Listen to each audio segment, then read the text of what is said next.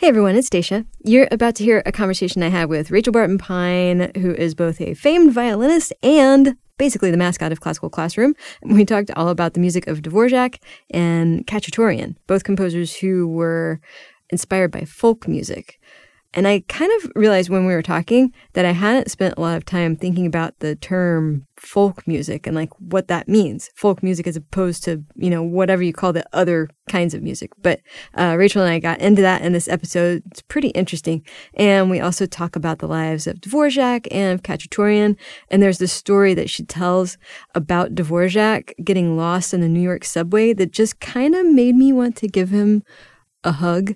It reminded me of how hard it is to be a stranger in a strange land, even if you're a super famous composer like where you came from. Anyway, I don't want to spoil any more for you, so I'll just remind you to subscribe to, rate and review the show wherever you listen to us, and also remind you that you can support the podcast with your dollars at classicalclassroomshow.com. Also, if you are a supporter of the show, I'm going to sing you a little song at the end of this episode. Finally, I'm stoked to say that this episode is brought to you by the good people at Encoda. Okay, let's go. There's a rumor going around that classical music can be hoity-toity. But here in the Classical Classroom, we beg to differ. Beethoven 5. The idea that classical music is a zone where we have to feel restricted or we have to act in a certain way, that's not going to be helpful going forward.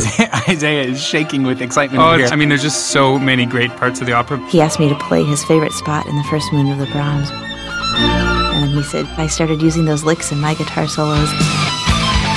How to be classical music rock stars, because there's not enough of that in this business. Occasionally I would plug in the mandolin to my distortion pedals. I don't change my voice. Talking to classical music. I'm playing classical music now. It's the same 12 notes. That's what's so cool about it. I'm Dacia Clay, a classical music newbie, and I'm trying to learn all I can about the music. Come learn with me and the classical music experts I invite into the Classical Classroom. Hello, everyone, and welcome to the Classical Classroom. I'm Dacia Clay, and welcoming back once again to the classroom, one of our very favorite humans, violinist Rachel Barton Pine. Rachel has performed with basically every major orchestra out there, has won, all of the awards, and is a general badass. Last time she was on this show, we talked about her Music by Black Composers project and her album Blues Dialogues. Rachel's recorded a whopping 39 albums, and her latest is the music of Dvorak and Khachaturian, which I'm hoping she will teach me about today. Rachel, welcome back to this show. Always a pleasure to be here, Dacia. Yeah, so you know what? We don't have a whole lot of time, unfortunately. I feel like it's always, the case because you're so busy. But let's start with, when did Dvorak live? When did Khachaturian live? Oh, well, luckily I have my phone here if you want me to Google the exact dates. But Dvorak lived in the 19th century and Khachaturian in the 20th century. Yeah. So I just wanted to contextualize them. Exactly. Dvorak was one of the great, romantic composers from the mid-19th century. We know and love him in America because he actually came over to this side of the ocean to kind of, basically help out our classical music scene through teaching. And then when he was here, he was very inspired by the music that he heard of Native Americans and African Americans, and wrote his American String Quartet and his Ninth Symphony from the New World, and really, encouraged a lot of African-American classical composers and helped them get up and running. And so he was really a very influential figure. But before he came over and became such an, American hero, he was from Czechoslovakia and inspired by his own homegrown music, the folk music of Czechoslovakia. And there are a couple of kinds of dances, the Furiant and the Dumka, that appear in many of his works. And in fact, you'll notice a lot of his chamber music being named after the Dumka, like the Dumki Trio or the Dumka Piano Quintet or whatever. What is that? What is Furiant? I saw that word and I was like, that's a cool word. Right? What does it mean? Well, it's just as exuberant as you would imagine it is. It's a very lively, joyous sort of dance that has an interesting rhythmic structure. 1, 2, 3, 1, 2, 3, 1, 2, 3. That's a pretty normal thing. But then it goes 1, 2, 3, 1, 2, 3, 1, 2, 3, 1, 2, 3, which is basically like a bigger 3. 1 and 2 and 3. And so 1, 2, 3, 1, 2, 3, 1, 2, 3, 1, 2, 3, 1, 2, 3, 1, 2, 3.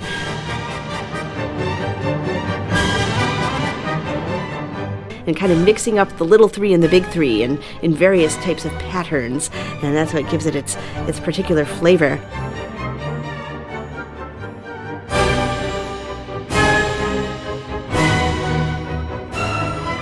The dumka is a whole different ballgame. It's a very melancholy type of sound, and it's in 2. So there's a melody in the last movement, the middle of the last movement of the violin concertos. The last, where it's like da da dum bum ba da da da da da da da.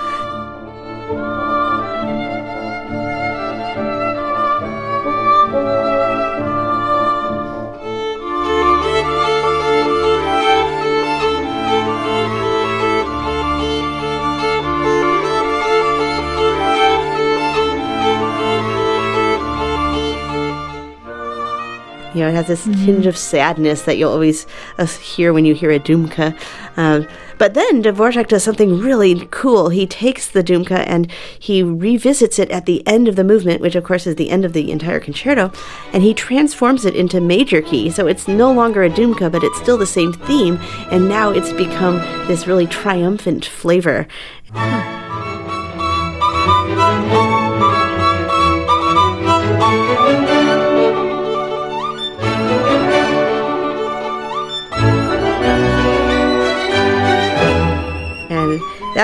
That's kind of the neat thing that you see composers doing when they take folk music ideas, but then they do things with them that would never be done in traditional music, and break the mold and just do all of these adventurous types of things that you can do when you're writing concert music.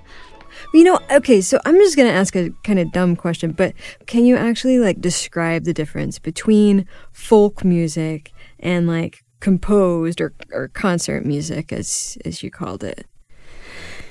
Gosh, well, there's a number of different things that are used. Some people say folk music needs to be transmitted orally. You learn it by ear, by sitting around with other folk musicians. And there's a lot of truth to that, though not always, because, for example, 18th century Scottish fiddling, they were a very literate society there in the Enlightenment, and they all published collections of folk tunes and learned from the page, but they were, legit folk music, but they were reading the sheet music. So, there's an exception that proves the rule, I suppose. Folk music, often you have tunes that don't have attribution to a particular author. They're just, lost in the mist of time. But then again, you certainly have plenty of folk music tunes where you do know who wrote it, especially, of course, more recent ones. Actually, I had a wonderful description by my daughter's American fiddling teacher, and he doesn't talk about folk music. He talks about social music.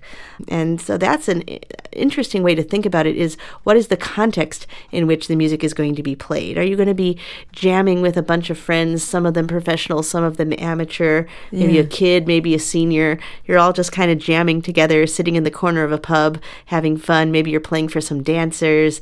Or are you going to be on stage all dressed up and there's an audience? So the context is just as important as the content. And it really just comes down to that old saying, I can't explain it, but I know it when I see it, right?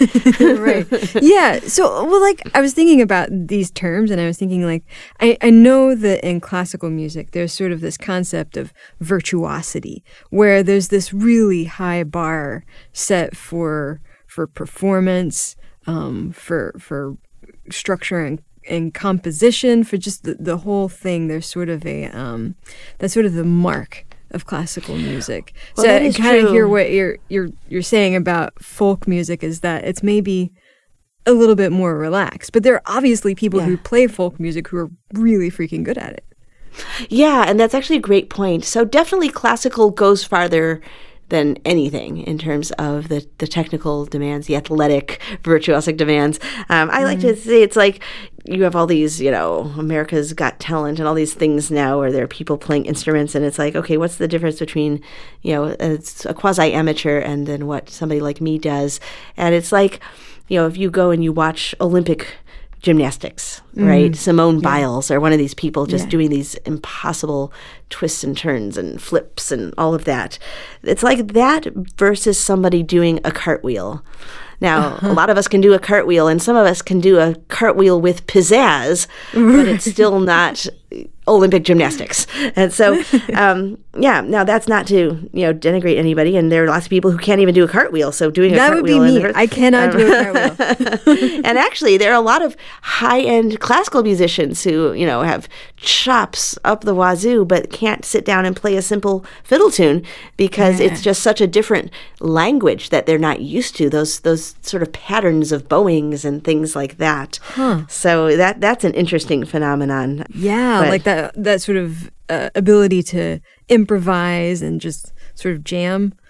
Like but you can, and certainly you can be a grown-up of any age and decide that you've always wanted to play violin and just and make a commitment to pick it up and start learning it. And I love hearing from people who are new violinists of the grown-up variety. It's so inspiring and heartwarming. And you can get good enough to play in your local orchestra and stuff like that, but you're never, obviously starting that late, going to become a top professional. That's simply not physically possible.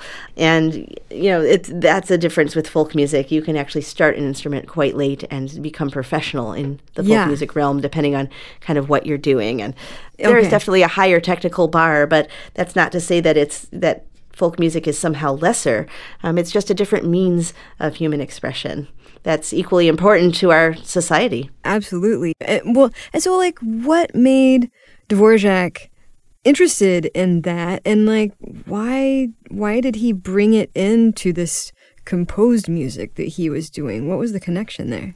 Well, it's definitely an era where people were celebrating, their own national music and taking, pride in, making their music not just sound kind of generically European, this sort of Germanic sound that, Dvorak definitely has an element of that, standard European type of writing, but then he has his own twist on it. It's even more stark in Khachaturian because he grew up in this really vibrant community in the country of Georgia and was surrounded by all kinds of different musics of the Caucasus and didn't even start classical till he was 18. Dvorak, of course, had a much more traditional path, but I think this was just stuff he loved and wanted to share and celebrate and was inspired. And he's kind of elevating this music of his homeland in a way by like bringing it into this complex music. Yeah, and that's one of the things that's so important about having classical in our world. There's talk about cultural appropriation and, who should be allowed to play what, or and certainly the creation of music has tricky issues in that regard. But as far as the performance of music, it's actually our joy and responsibility to play all the good music because, the Tchaikovsky concerto shouldn't only be played by people of Russian descent, nor would Tchaikovsky want that. It's a way for everyone to get to know everyone else and share music together and have this common language and make the world a smaller place. So it's wonderful to sort of understand a bit about Czech music and Armenian music and all these different kinds of things from all over the world in different eras, and it brings people together in a wonderful way.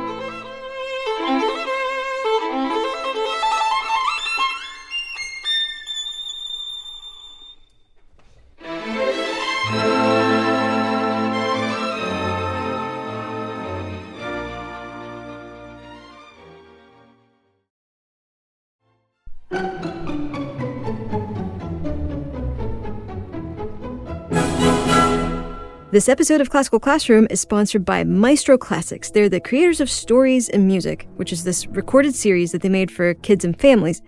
It's won more than 50 awards, not to mention general adoration from the people who listen to it. It features the London Philharmonic Orchestra, and it takes those musical stories and it brings them to life. It's one of those things where kids learn while they're having fun, without actually knowing that they're learning. And there's an activity book that goes along with it. It's a whole thing. Maestro Classics just announced a brand new recording in this series called Bach and the Organ. It's all about J.S. Bach, who you may have heard of on this very show, and it tells the story of his life while talking about the pipe organ, which, P.S., back in the day, was the most advanced mechanical instrument that had ever existed. And you can learn more about this album and the rest of the series at maestroclassics.com, and wait for it, you can also save 17% off of your order by using coupon code CLASSROOM. Yay! Have you heard of Encoda? No? Well, settle in. I have a story to tell you. Once upon a time, musicians used paper sheet music. Paper was this stuff made out of trees. You'd have to go to a sheet music store to buy the sheet music, and they only accepted coins as payment. In order to prove that you were worthy of the sheet music, you'd have to perform for the proprietor, who would deem your performance worthy or not and decide whether you got the sheet music. But then came the future, and the service called Encoda. You just download the app, and then, kind of like Spotify or Netflix, you pay a monthly subscription fee. And for that fee, you get access to tens of thousands of titles and millions of pages of music.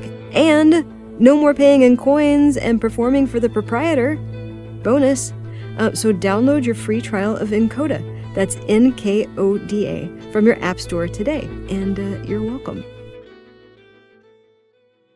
And now back to my lesson with Rachel Barton Pine, where we're now going to learn about the other violin concerto by Khachaturian.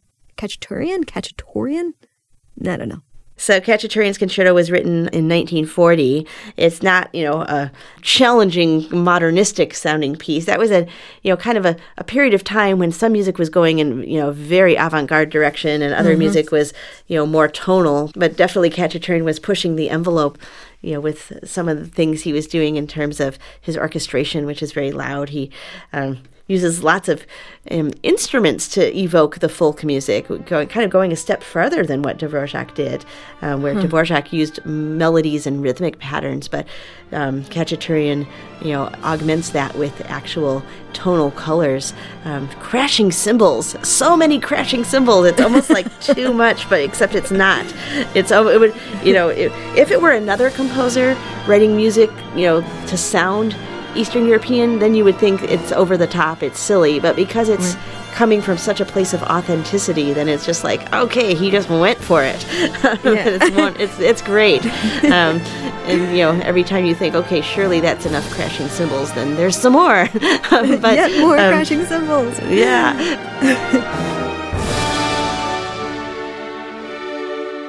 And then he does fun things like he uses woodwinds with these snaky, lines. It's, sort of snake charmer sounding, with all the melismas.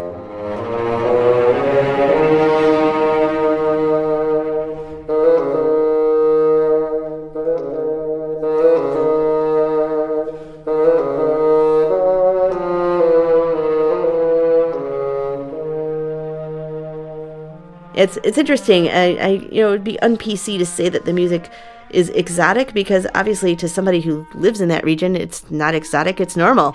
If you grew up in that area and this music was like your normal everyday music that was sort of in the air around you, then listening to the Chicago blues would be exotic. And for me, Chicago blues is like my hometown music, but Armenian music, it sounds pretty exotic to me. And it's really fun.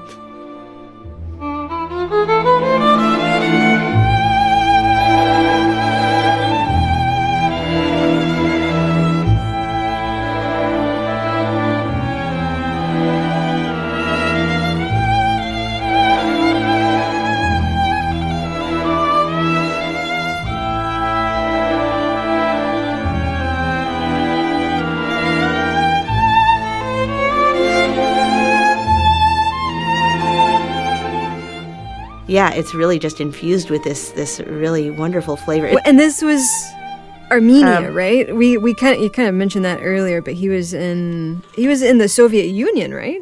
Right. So, we a lot of times now we speak of Soviet composers as Russian composers, but he's not from Russia. He's from farther east, and he grew up in the country of Georgia, and but he's ethnically Armenian and was surrounded by Georgian music, Armenian music, Azerbaijani music, et cetera, all these different musics of the Caucasus, and even did some field research, going around to different countries and communities to gather tunes and stuff like that, and just hear people playing stuff. But he also had a real drama to his writing. I mean, gosh, it's just, I'd have to use the word epic. Almost like, there's this part at the end of the second movement that almost sounds like, a tragic movie scene, like the climactic moment.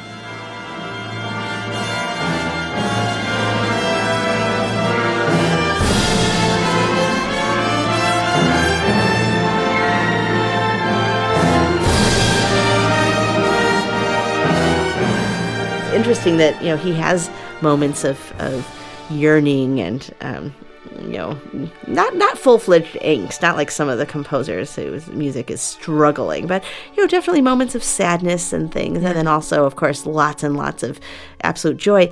But he left us a record about his state of mind when he was composing this piece, and it's so wonderful. It's just so touching. Says he was awaiting the birth of his first child, and he was in a state of joy, and that the creative flow was just like the music was just pouring out of him, like almost faster than he could get it down on the page. And it was like he was creating this piece while his wife was creating their kid. And he was just like so happy and so filled with anticipation. And so he like turned this piece around in 3 months, and as opposed to Dvorak, who struggled with revision after revision for years trying to get his concerto right.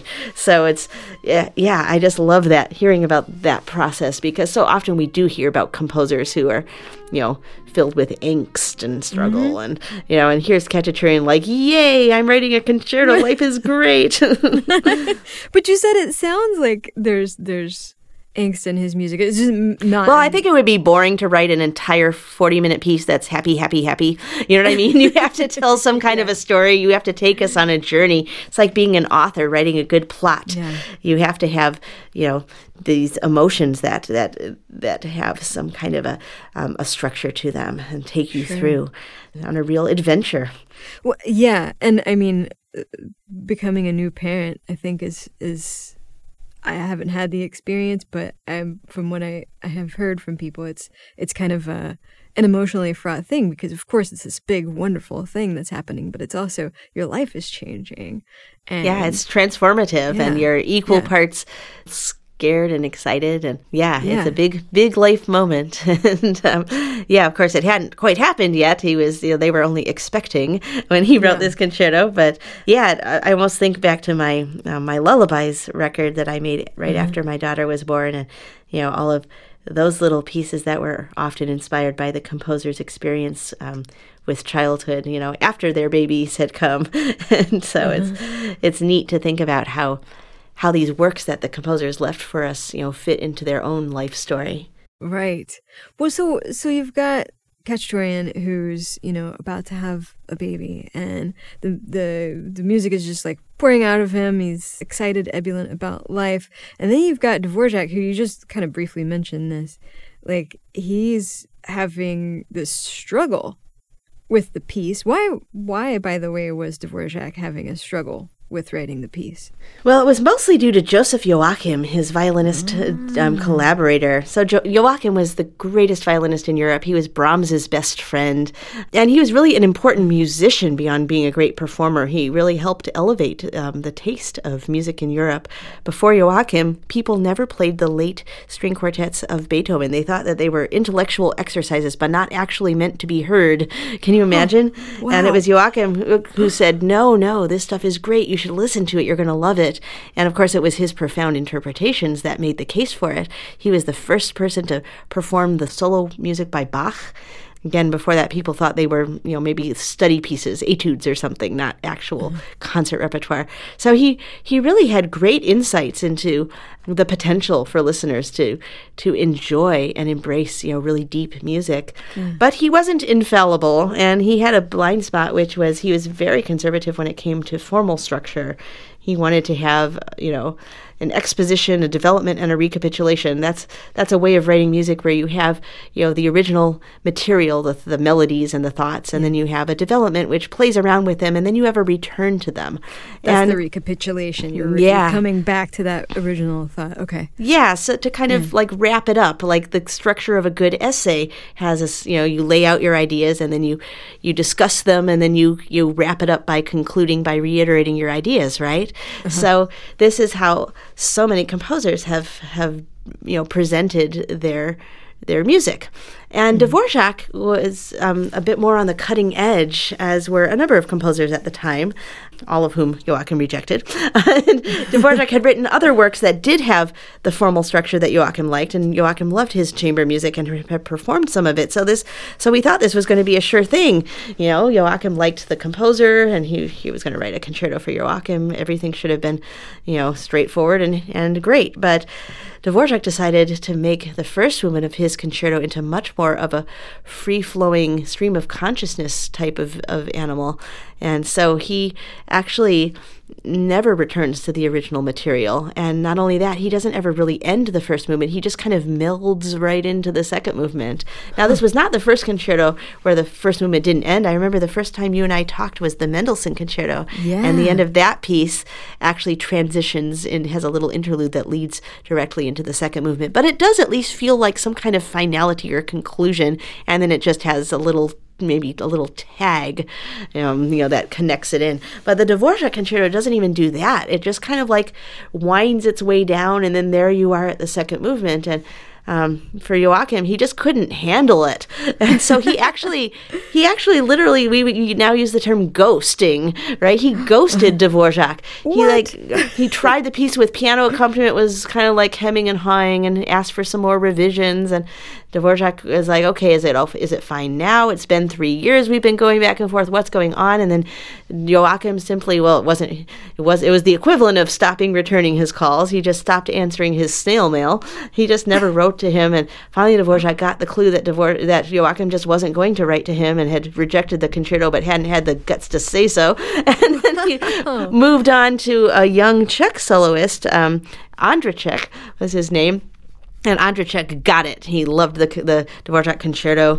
Maybe being a fellow countryman helped, or maybe just being younger with a more modern perspective. But he performed it all over to great success, and the concerto caught on, and the public liked it, and the critics liked it. And clearly Joachim had been wrong. But Joachim said it was flawed, but what he really meant is, he himself didn't relate to it enough to play it, and was too embarrassed to say so, I guess. So it's, my gosh, such a sad story. And then you think about Khachaturian with his dedicatee, David Oistrakh, the great Russian soloist. Khachaturian wrote his concerto in 3 months, and Oistrakh loved it from the get-go and went out and played it, and everybody was happy, and it was just like smooth sailing.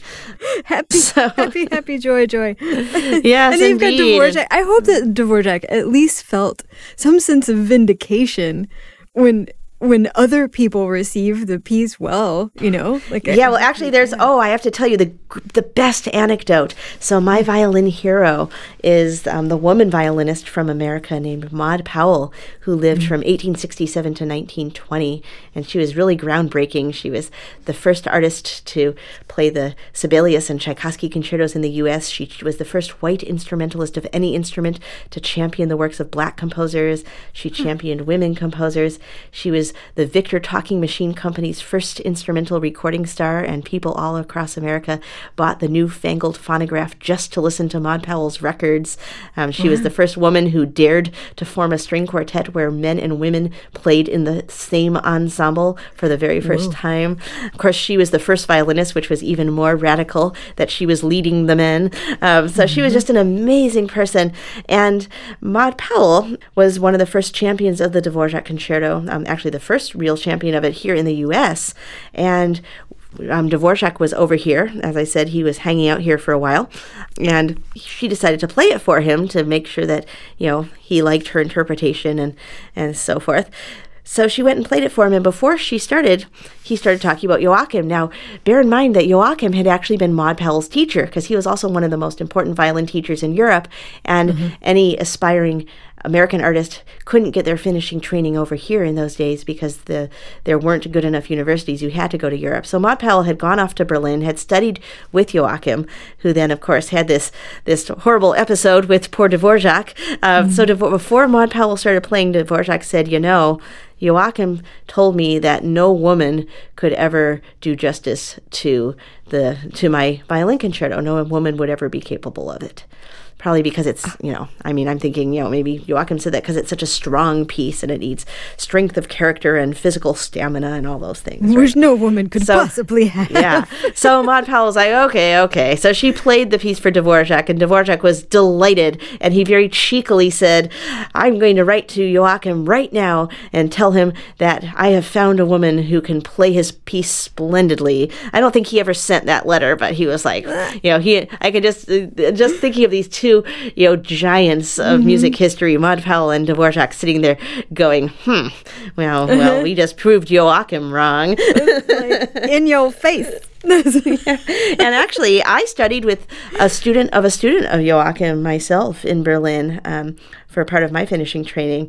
And in my lesson, my teacher would say, my teacher said that Joachim said that Brahms said to play it like this and stuff like that. So it's, so I really do revere Joachim, but, everybody's got their little blind spots. Right. Everybody's got their limits. It's weird. These genius people who come along in the music world, and then you're like, you hear about something like that and you're like, how could you not know that you were being daft? How could you, that's crazy. Well, so my last question to you about this is these have been amazing stories, but is it because the situation with Dvorak's concerto and Khachaturian's concerto were so different? Is that why you wanted to record them together? What for you is the bridge between the two?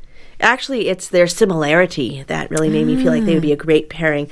Now, certainly they're from different countries. They're from different centuries, for goodness sakes. But both of them have the folk music is absolutely permeating each of their concertos. It's front and center. It's just a key building block of these compositions, and both being from Eastern Europe, and it just felt right. And of course, in my own personal history, the fact that I learned them both when I was 15, and both of them are works that I frequently perform, and they're both very appealing, kind of pieces that audiences love to hear, that they go out of the hall with a smile on their face. They don't challenge you in a maybe a more thought-provoking way, in the way that maybe a Shostakovich concerto makes you think about the dark side of humanity, or the Brahms concerto makes you think about the magnificence of creation. But they're both very, very excellent works, and just take you on a journey and leave you with a smile and humming the melody as you're walking out of the hall. So I just felt like they belonged together. Huh. I love that. I love that they were born out of such totally different circumstances, but kind of wound up having all of these things in common. Well, Rachel Barton Pine, thank you so much for teaching me about this today. This has been a blast. I appreciate it. Always great to talk to you, and I look forward to meeting you soon when I perform in Seattle this spring. Oh, yeah.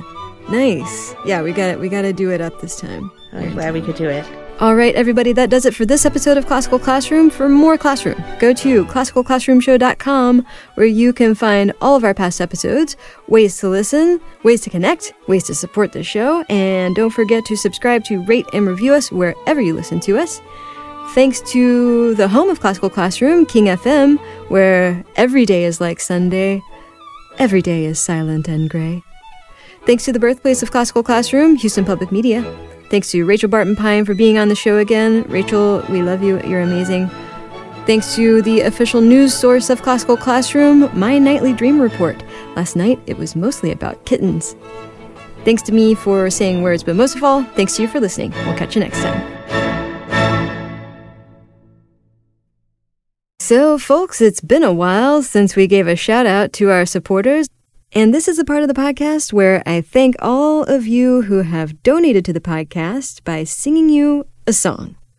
And because this episode was about folk music, I thought I'd do it with a folk song. So here we go.